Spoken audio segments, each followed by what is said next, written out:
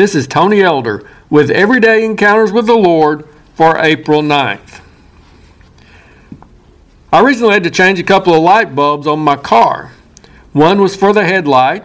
I discovered that deficiency by myself when I started up my car one morning and noticed the lack of brightness being reflected off the garage wall.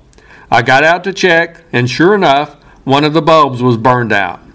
However, the other problem had gone undetected by me.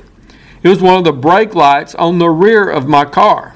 Because of its location, I obviously would have a harder time seeing that malfunction, especially if I have to be inside the car stepping on the brake pedal for it to manifest itself. But fortunately, someone else noticed it and informed me of the situation. How do we know when there's a problem with our relationship with the Lord? Sometimes there are indicators that we should be able to recognize ourselves if we're paying attention. When we observe that we are reflecting less of Christ's character and more of the darkness of this world, we may need to do some soul searching. When spiritual vitality and strength seem to be lacking, we ought to check our connection to the source of power. And when we see little evidence that we're being the light of the world that Jesus calls us to be, we should stop and ask why. But other times, the problem may be difficult for us to see. It may take someone else to bring those issues to our attention. Thankfully, the Holy Spirit is always faithful to convict us of sin and to reveal any areas of our lives in which we're lacking. But in addition to His guidance, we sometimes need to listen to the people around us. They may notice deficiencies that we can't see. So when someone close to you starts asking about what's bothering you or expresses concerns about a change in your demeanor or behavior, it should raise some red flags.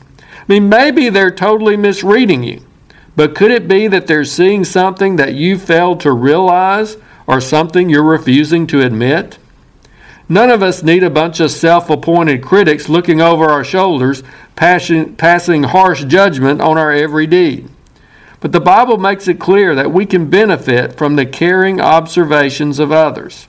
Correction and rebuke can be a sign of love, while ignoring somebody's faulty ways can do them great harm. I didn't get upset when someone told me that my brake light was out. I was thankful to find out about it so that I could correct the problem before it resulted in an accident. Similarly, we need some people close to us who will hold us accountable. It's an asset to have those around who care enough to point out a problem in our lives when they see it. Once I knew about the issue with my car, I didn't wait long to get those bulbs replaced.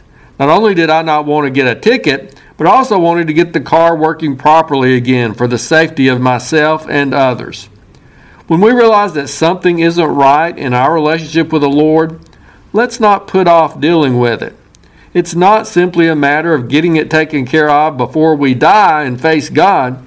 We need to resolve it immediately so that we can function to our fullest potential now in the way God intended.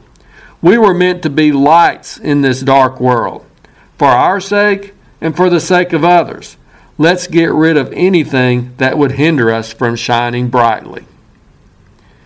If you're interested, Everyday Encounters with the Lord is available in both book and ebook formats. And now I pray that you'll encounter the Lord today in your own everyday experiences.